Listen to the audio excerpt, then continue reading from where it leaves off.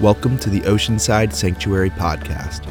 We're continuing our Advent series, A Light in the Darkness. Today, Pastor Jason Coker will invite us into the goodness that comes from waiting in his teaching titled, Mary's Magnificent Wait, from Luke chapter 1, verses 46 through 55. And this is, of course, Mary's song, or Mary's Magnificat, which goes on to say this. And Mary said, "My soul magnifies the Lord, and my spirit rejoices in God, my Savior, for he has looked with favor on the lowliness of his servant." Now I want to pause there because these joyous words come from a particular context. The context is, of course, this is Mary, the mother of Jesus. She has already begun to form this child in her womb. The Holy Spirit has come and impregnated her. The promised Messiah is literally swelling in her belly. And she meets, right before this passage, she meets with her cousin who is also pregnant. And that baby in this other womb does something remarkable. It leaps in the presence of Mary's baby. So these two babies who are cousins to each other, they sort of react to each other's presence. And when that happens, Mary, in the midst of her pregnancy, she sort of bursts into song. And this is a song, the Magnificat, that has been used throughout the centuries of Christianity to sort of highlight what our response to God's work in our lives can look like. And so I love this song as a kind of a waypoint that sort of directs us to how we respond in those times when we are pregnant with the expectation of God in our lives. So again, Mary said, after this unusual experience of her child leaping in her womb in response to its cousin, "My soul magnifies the Lord, and my spirit rejoices in God my Savior. For he has looked on me with favor on the lowliness of his servant. Surely from now on, all generations will call me blessed. For the Mighty One has done great things for me, and holy is his name. His mercy is for those who fear him from generation to generation. He has shown great strength with his arms. He has scattered the proud in the thoughts of their heart." Now, this is where Mary is in her song, in this kind of poem that she's singing. She's going to make an important transition to what it looks like for God to fulfill God's promise. He has scattered the proud in the thoughts of their hearts. He has brought down the powerful from their thrones and lifted up the lowly. That might sound familiar because in recent weeks, we've been reading old Isaiah prophetic passages that literally depict the promise of God as a promise that raises the valleys and lowers the mountains. And we talked about how that is a powerful sort of poetic image to depict that God is bringing up the lowly, he is bringing up the poor, and he is lowering the proud or those who exploit and take advantage of others. So he's bringing about a kind of equality in the kingdom of God. And goes on to say this: "He has filled the hungry with good things," right? That would raise the poor, to fill them with good things. "And he has sent the rich away empty. He has helped his servant Israel in remembrance of his mercy, according to the promise he made to our ancestors, to Abraham and to his descendants forever." And so that last line links her song, her sort of joyful response to this event on this day, links her song to the promises that were made in the old days to the prophets of God. And so this goes along with our Advent theme of promise and hope and deliverance and all the good things that should be coming in the future, and highlights, I think, that aspect of waiting for that good thing to come, because while she's singing this song, while she's uttering this prophetic kind of poem, she's pregnant. In the midst of all of this, the promise, the literal promise of God, has not yet come. It's cooking, right? It's baking in the oven, so to speak. And yet she bursts forth in this song. Now, for me, when I read this passage, it reminds me of a bunch of things. One of the things it reminds me of is that we're really not very good at waiting. Right? If you think about it, being pregnant, and I say this, fully confident that I know exactly what it's like to be pregnant. If you think about it, being pregnant is a little bit like waiting in a line for 40 weeks.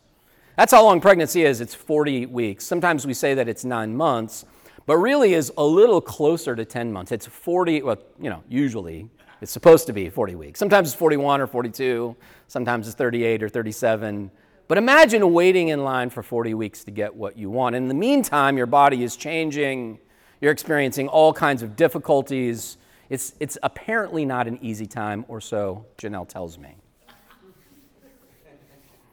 There was a time in my life when I actually was a professional waiter in line. That's what I did for a living. I waited in line. Back when I was an older teenager, my job was that of a ticket scalper. You didn't know that was a real job, but it is. I was a ticket scalper in the LA area, and one of the things that we would do in order to get tickets, in order to sell them, of course, is we'd wait in line at the local Ticketmaster or the local, outlet, and we would buy as many tickets as we could to whatever popular concert was coming, and then we'd take those tickets. You know how this works. And we would sell them at a markup, right? I was not the most popular person in town when people wanted to buy those tickets, but I was very popular when it came time to wait in line because, see, I didn't do all the waiting in line. Oh no, I paid all of my high school friends and flunkies and whoever I could find on the street to wait in line for me. You see, because one of the things you discover when you have to wait in line for tickets is you get up to the front and they'll only allow you to buy 6 tickets. Because the outlet knows that there are people like me out there trying to take advantage of the system.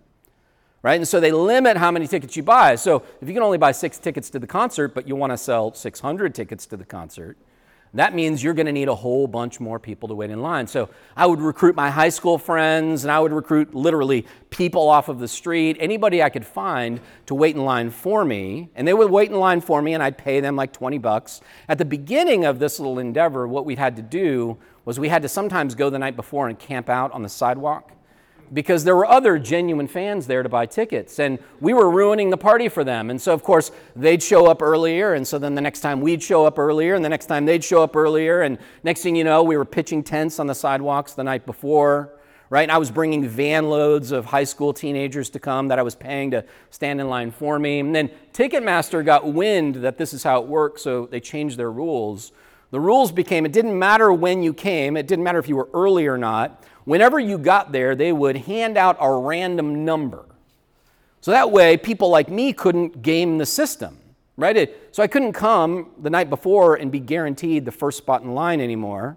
Instead, I got a wristband that had a number on it, and they would mix them all up so that the first person there wasn't guaranteed the first spot in line.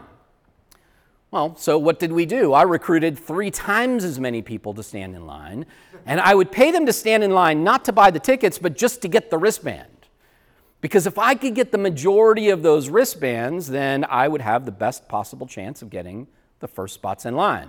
So I'd pay people to stand in line for the wristband, and then they'd come around behind the Ticketmaster where I had a van. Yes, it was a van. It was very shady. Right? And the side doors would be open, and people would come up with their wristband, and I would use a little pocket knife, and we'd pick that little plastic lock on the wristband, take it off, and then we'd wait, and I'd say goodbye to most of those folks, and we'd wait for the Ticketmaster employee to announce the first number online, and we'd run back, and we'd shuffle through the wristbands, and we'd take the best numbers, and then I would pay maybe 10 people to be the first people in line. See, we broke the system. This is why some of you are libertarians, because you know that no matter how many rules we create, we are able to break the system no matter what, right?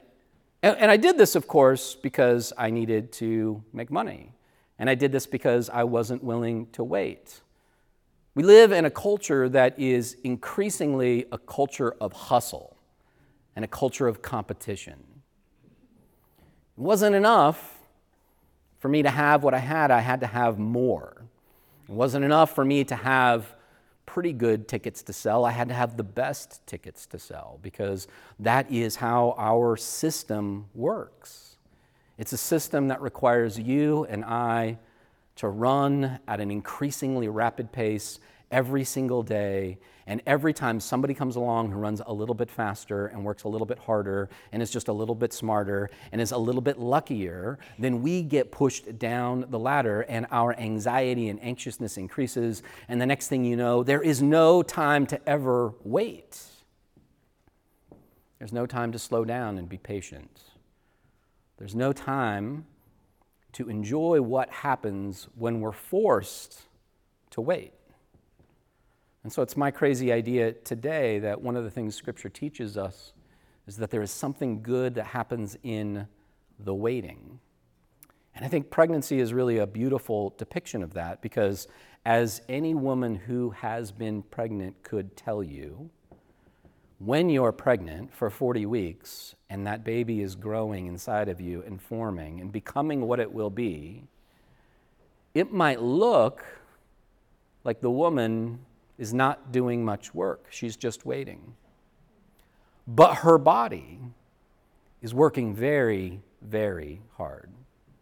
Something amazing is happening inside of her, no matter what it looks like on the outside. Even when a woman's pregnancy is fragile and difficult and the doctor says, I want you to go on bed rest, the whole purpose of the bed rest is so that the body can do the work that it needs to do uninterrupted from whatever external factors might cause it to be unhealthy. There's work being done in that period of waiting.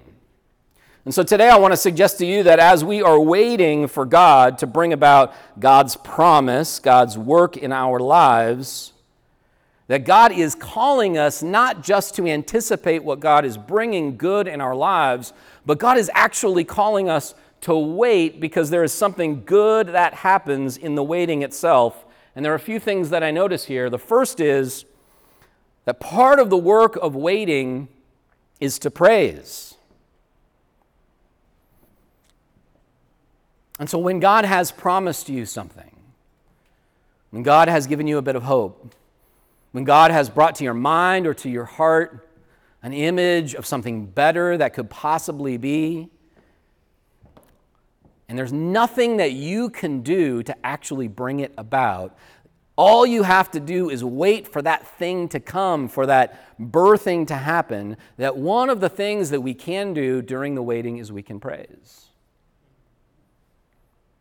That we can lift up our voice and we can say, my soul magnifies who God is and what God will do, because God is good and mighty and God will bring about exactly what God said He would bring about, and sing about it, lift up our voices, praise the God that brings good things. One of the hardest things to do, I've noticed, when we're waiting for something good that we think God has promised, when we're waiting for something good that we desperately need, one of the hardest things to do is to turn to God and thank God for that thing that has not come yet. Instead, we complain. Instead, we get frustrated, we get entitled, we get anxious, we accuse God of not remembering us, we accuse God of leading us into a place of failure or death when all God is asking us to do is to let go of control. Because there's some aspect of the waiting that we can't control. Which brings me to my second point. Praise really is just a kind of prayer. The second thing I think that we are called to do during a time of waiting is to pray. And I'm terrible at prayer.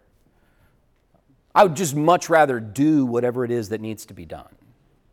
In fact, one of my favorite things to say, like, I'm a pastor, right? So a thing people say to me a lot is when they want me to do something, when they have an agenda for me, when they have a request of me, when they have something that they need, that they think that somehow I'm key to, they'll often come to me and say, none of you do this, by the way. It's all the people who aren't here this week, right? One of the things that people will often say to me is, Jason or Pastor, what I'd love for you to do is X or Y or Z. And then before I have a chance to say yes or no, they say, just pray about it.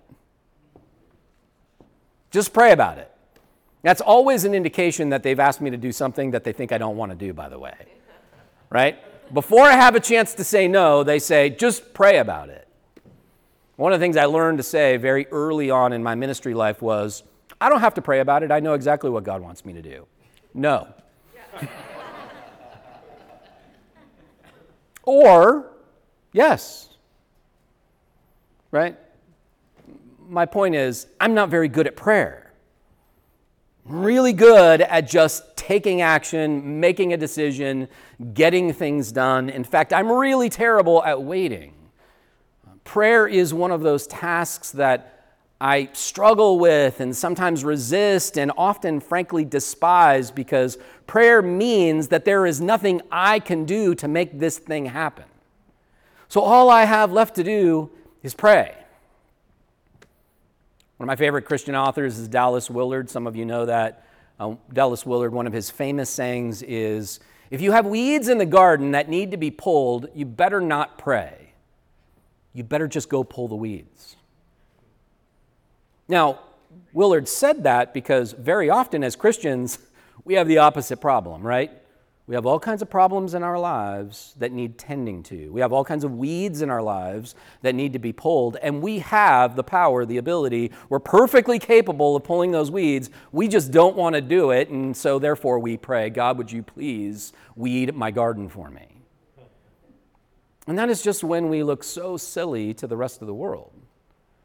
The rest of the world looks at Christians and often sees people who just get on their hands and knees and pray for things to happen that we all have the power to change. We just don't have the will or the guts or the courage to do it. But that's not what Willard's talking about. Willard's saying two things. He's saying, first of all, just do the things that you need to do if that's what you need to do. But secondly, he's also saying there are things that you can't change. You can't change another person's heart, for example.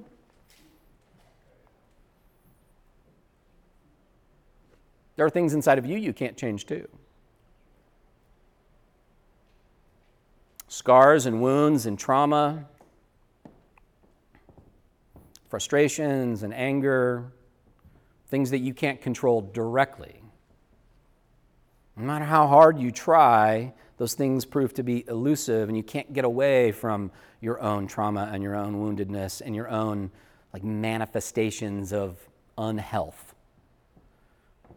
And so when you're not in control, when the best that you can do is put yourself in a position to be changed, or the best that you can do is put yourself in a position to love the person that you wish would change, then it's really helpful and really important to learn to let go of control, and that's where prayer comes in. Because if I can't pull those weeds, then I should pray to the one who can and trust that God knows what God is doing. Mary can't birth this baby entirely on her own. She has this amazing body that is growing, this amazing life inside of her. She is birthing a miracle.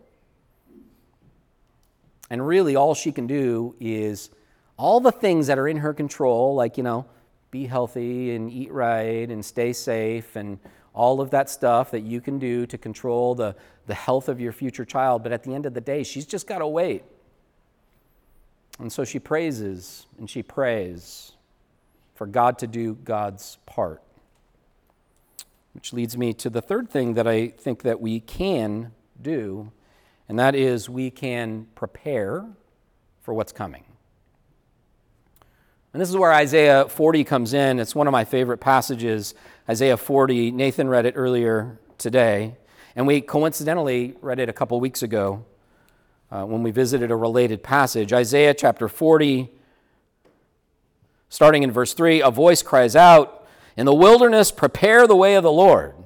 Make straight the desert and a highway for our God, and so that every valley shall be lifted up, and every mountain shall be made low, and the uneven ground shall become level, and the rough places a plain. And then the glory of the Lord shall be revealed, and all people shall see it together.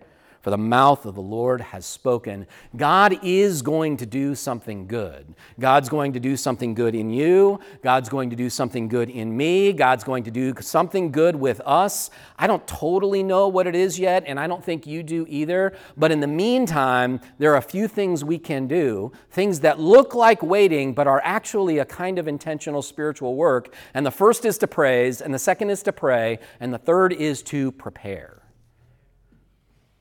To clear the road of obstacles and paths. And that is, I think, very much what we are called to do as a church. To clear the road of the obstacles that cause people to stumble. Now, we can't control who's going to come down that road. We can't control when God's going to call them down that road. But when those folks come, we can make sure that the paths are as clear and straight and safe to navigate as possible.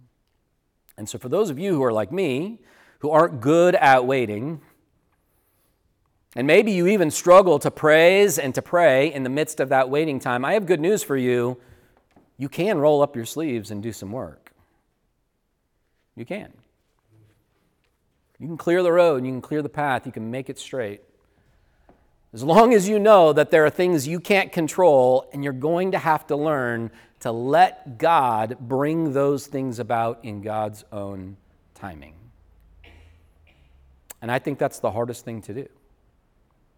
It's ultimately a question of whether or not we really, truly, honestly are willing to believe that God will fulfill God's promises.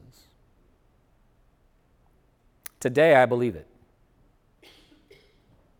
I believe it today because we sang these songs, and we shared this table, and we read this passage together. Tomorrow, I might not believe it. But that's why I have you, so that you can remind me of what God's promises are, and we can wait together and allow God to do God's work in us. Amen? Today I want to ask that you, in our final song together, we're going to sing together in just a moment. Today I want to ask you, while we are singing this final song, to reflect on what you think God might be birthing in you. But one of the mysteries, one of the amazing, completely inexplicable, totally unexplainable things in our lives is that no matter what's going on with us, no matter what you feel like is happening to you, no matter how difficult things are or hopeless things seem, God is at work in you right now. God is always at work, creating, moving, transforming, bringing about new hope and new possibilities. So maybe you don't feel that way right now. Maybe you're tired of waiting for the good thing. But my question for you is, what do you think God might be birthing in you? What relationship is He birthing in you? What forgiveness is He birthing in you? What ministry or calling, what healing is God birthing in you? What is it that God's trying to bring about in your life? I want to ask that as we sing this song together, that you reflect on that.